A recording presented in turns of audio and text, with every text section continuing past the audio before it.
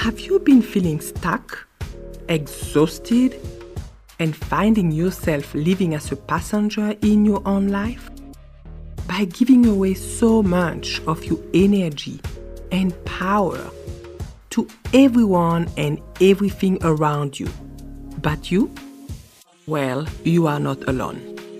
My name is Dr. Valérie Johnston du Gamin, osteopath, and I have been there too.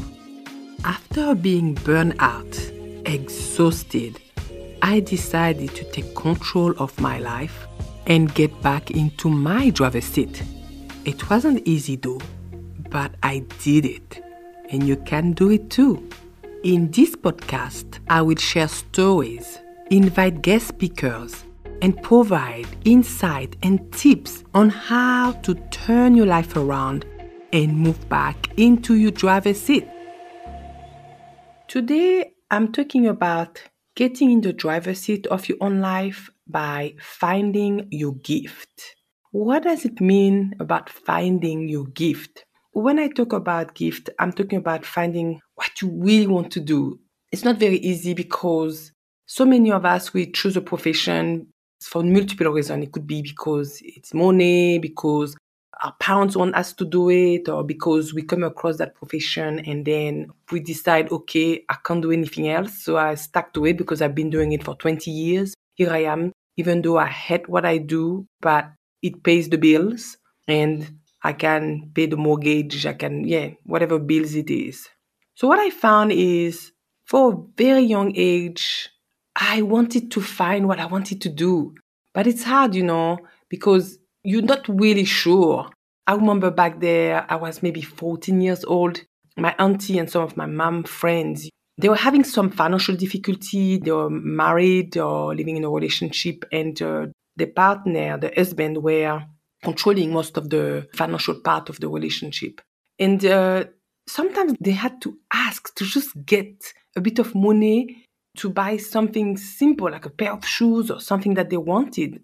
And I was 14 years old and I was seeing that and I'm like, wow, well, I don't want to be like that. I want to be financially independent or free. Whatever I said to myself, I said back there, I want to have my own money because I didn't know anything about financial independence or freedom, whatever they talk about now. I want to have my own money, even if I live with someone, I'm married, so I can choose to buy, because my auntie, I remember she wanted to buy a new pair of shoes. And the husband was arguing with her and telling her that the money is to do something else. And anyway, I said, if I want to buy a pair of shoes, I want to be able to be free and do that. If I want to go and buy a dress or anything that sometimes women, we need to buy for ourselves to make ourselves feel good. So 14 years old, seeing all these things going on, I'm like, wow.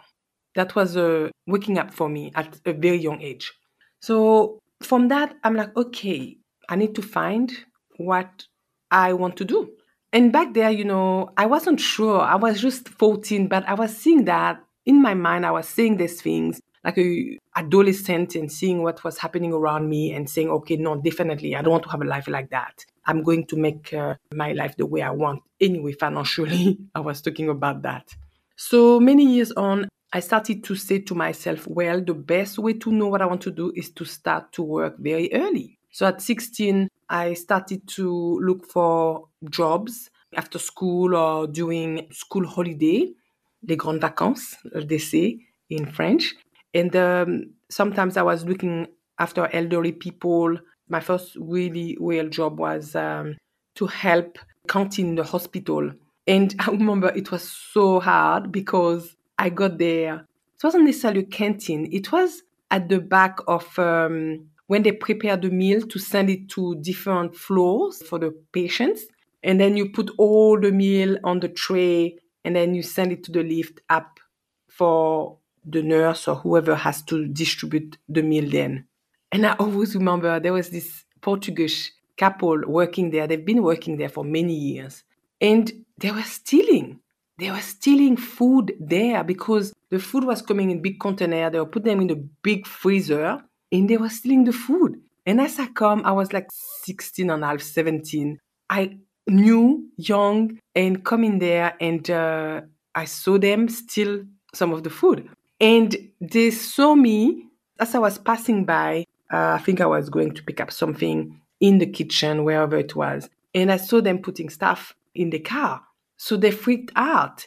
And what they did, they make sure that they didn't explain to me how to set up the trolley perfectly. So then I can make a mistake. So then I can be sacked. And that's exactly what happened. So the wife, she's supposed to show me, this is how you put all the trolley. This is how you lock the door. And then they can send it to the lift and then to be dispatched in different area. And she didn't show me that properly. So as I set up everything in the trolley and I just pushed the door, I didn't lock it. I didn't know how to lock it. So I pushed the door in the lift. And as I push it, the lift go up and there was that big noise. Ba, ba, ba, ba, bam. And all, I think it was about 100 trolley, different plate of food just fall off into the lift. Oh my God, I was devastated. And the lady, she came toward me and she said, what have you done? And she started to scream at me. And I said, excuse me, don't scream at me. I did what you asked me to do. This was my first job, right? And I got sacked. So this is reality of life. I was very sad. You may say that, oh, Valerie, she's crying a lot, but I did cry because it was my first job. I knew that I didn't do anything wrong. I was following someone that gave me an instruction. And anyway, that was an experience, and this is how you get strong. You learn tough life. From then, I didn't give up. I'm like, okay, I'm going to continue and find jobs. So at 17, I found this job. I was writing letters to different hospitals to become a nurse assistant during the school holiday. And one hospital contacted me back. I think I sent for about 20 different hospitals in Paris, around Paris.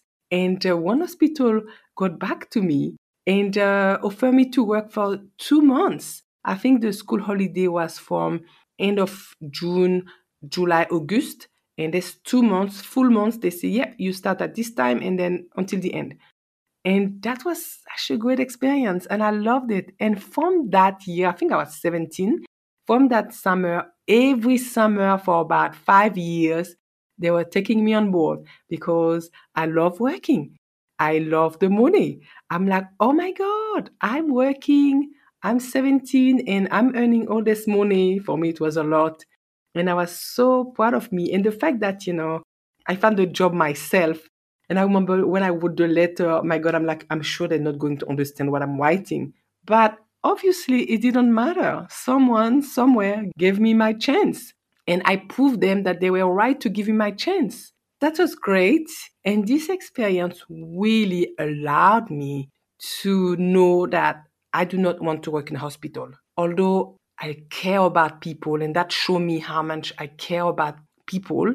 And I had such a great experience. But working in a hospital, it was such a big business company. And I just didn't feel comfortable being just in the bottom like this. And I remember the nurse, they were working so hard, so hard. And I didn't feel like the nurse recompensated for the work that they were providing. And I'm like, oh, okay, that's sure. I'm not going to be a nurse. I have so much respect for the nurses and everyone working in the hospital, especially the people who are below and they do the hard work. And I'm like, okay, I think I want to find a job where I work for myself and a job where I'll have more control with what I want to do and how I want to run stuff. So I was like, yeah, listen, 18, 19, I was just talking like that to myself and thinking, okay, that's good. That's a good experience. So then I finished school when I was about to go to university and I really didn't know what to do. And in France, they put so much pressure on you. So as soon as you finish high school, most people go to university or you go to like a business school or schools like that, whatever you choose to do. But here, for example, in Australia, a lot of the students, they have a gap year. And this is amazing because this gap year allows you to do different things and to move out of the mindset of studying and discover, travel and do all sort of things, work in different area. And here they do that a lot. A lot of students do that. But in France, it's like you finish high school, then directly you go to university. For most people, this is how it happened. For me, I'm like, I don't know what to do. I applied to go and do sociology at university. And I'm like, no, that's not me. I just didn't feel it. And I was doing the nursing testing and I'm like, I don't want to be a nurse. So I knew I didn't want to be a nurse. I knew I didn't want to be a doctor. I knew as well by working in the hospital when I was so young, I knew I care about people. I want to work with patients. And also, I want to find a job where I'm my own boss. And I love using my hands. I want to use my hand to touch people. That's what I learned from this early experience of working in the hospital and also working when I was sacked for the first time. That's why it's so important, to try different things. And it doesn't matter if you're young or if you're older, just give it a go, give it a chance. Try things that you will never think that you will do.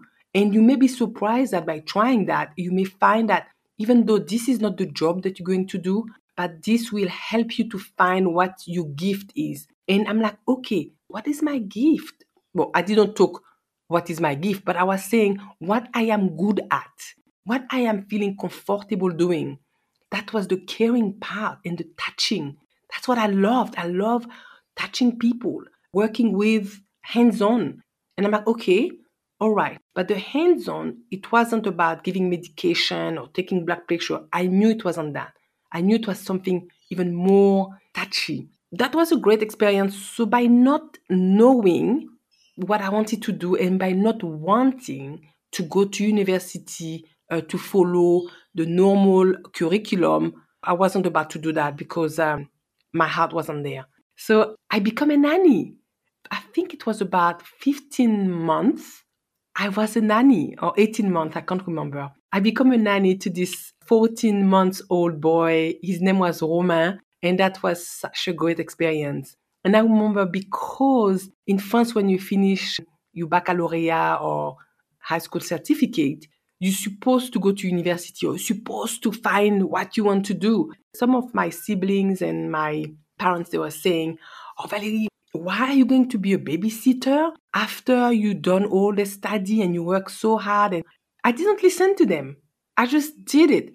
Every profession is a profession. I could have become a professional nanny if I really wanted to do it because I did enjoy working and looking after this 14 years month baby woman. It was so, so cute. And his parents were very nice to me and I was nice to them as well because I loved the woman and I realized that I really liked looking after people. And it didn't matter if it was elderly people because at the hospital I work in different area. So if it was adult, elderly people, and this was also saying to myself, I just also love taking care of babies as well because I just love that connection with people. It was so amazing.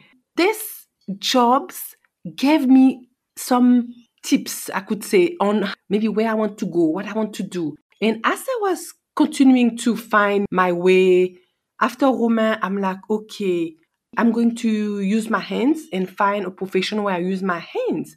So I went to a training to make orthotics, inner soul.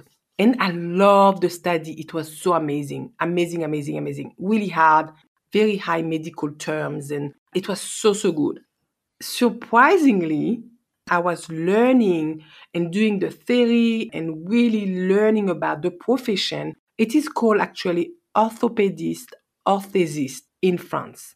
So I finished the training and then I started to work. I worked maybe for like a month and I'm like, no, this is not for me. It was hands-on. You were making the orthotics, you were making splint, hand splint for people who have break their wrist. You were making all of these physical things, but it wasn't for me. I'm like, no, no, no, this is not what I want to do. And this is where, when I was talking in the previous episode about becoming a flight attendant, this is where I stopped that job after a month and had the opportunity to then go and do the flight attendant training. So that was interesting. And my mom said to me, Valerie, I don't know what to do with you. You have tried so many different professions and you're unable to find something that you like. And she even joked again. I'm like, that's not a joke. She's probably really feeling it. She said to me, well, you didn't like being a flight attendant, and I missed my opportunity to travel for free. And I was laughing. And at the time, I'm like, well, Mom, you only think about yourself. You don't think about me. Anyway, so we had a good laugh about it. Then I went to Australia. But before I moved to Australia, I had a friend back there that was a physiotherapist. I think he just finished osteopathy training. He gave me a treatment basically before I left to go to Australia. And when he gave me that treatment, I said to myself as I was on the table, oh my God, this is exactly what I want to do. I want to become an osteopath. And that happened just maybe a few months before I came to Australia the first time to learn English for the 6 months. And I had that in the back of my mind. So you know how things happen in life, that you put things in motion and you don't even realize that everything that you do prior to an event, everything follows. So that's exactly how I felt. Because going to Australia to learn English, I didn't know I will meet my husband. And I didn't know I would come back to Australia. And then coming back to Australia, in the back of my mind, when I came back to live, I knew what I wanted to do. I wanted to become an osteopath. And that was the start of a new journey. And finding your gift, finding that things happen by trying so many different things. But sometimes people, they just find it, straight away. But for me, I had to go through so many different stages, so many different professions. And each time it was a learning to show me and to tell me, okay, this one is not the one, but you have learned from it. This profession from the beginning, when I started to work when I was 16, just guide me each time, and shape what I wanted to be, to allow me to find my gift. And that was so amazing. And that's why I'm saying to anyone up there, when you find what you want to do, and then you know that it's your gift because you do it in a way that is effortless. You do it in a way that you don't feel like you're going to work. You don't feel like it's work. Like every job, you have moments where it's challenging, but you go with the flow and you just deal with the situation. And you don't feel like, oh my God, I have to wake up this morning and go to work. You feel like, oh, you're able to express yourself, whatever you have chosen to do. If it is the gift for you, if it is what you meant to do, you will feel like you are satisfied.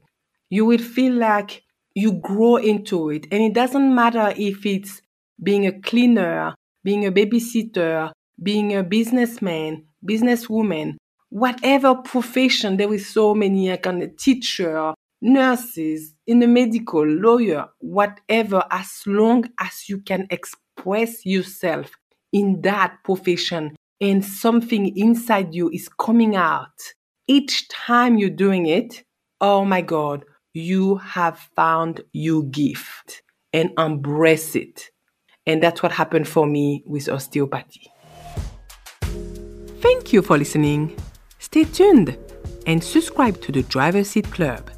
Until next time, have a powerful day.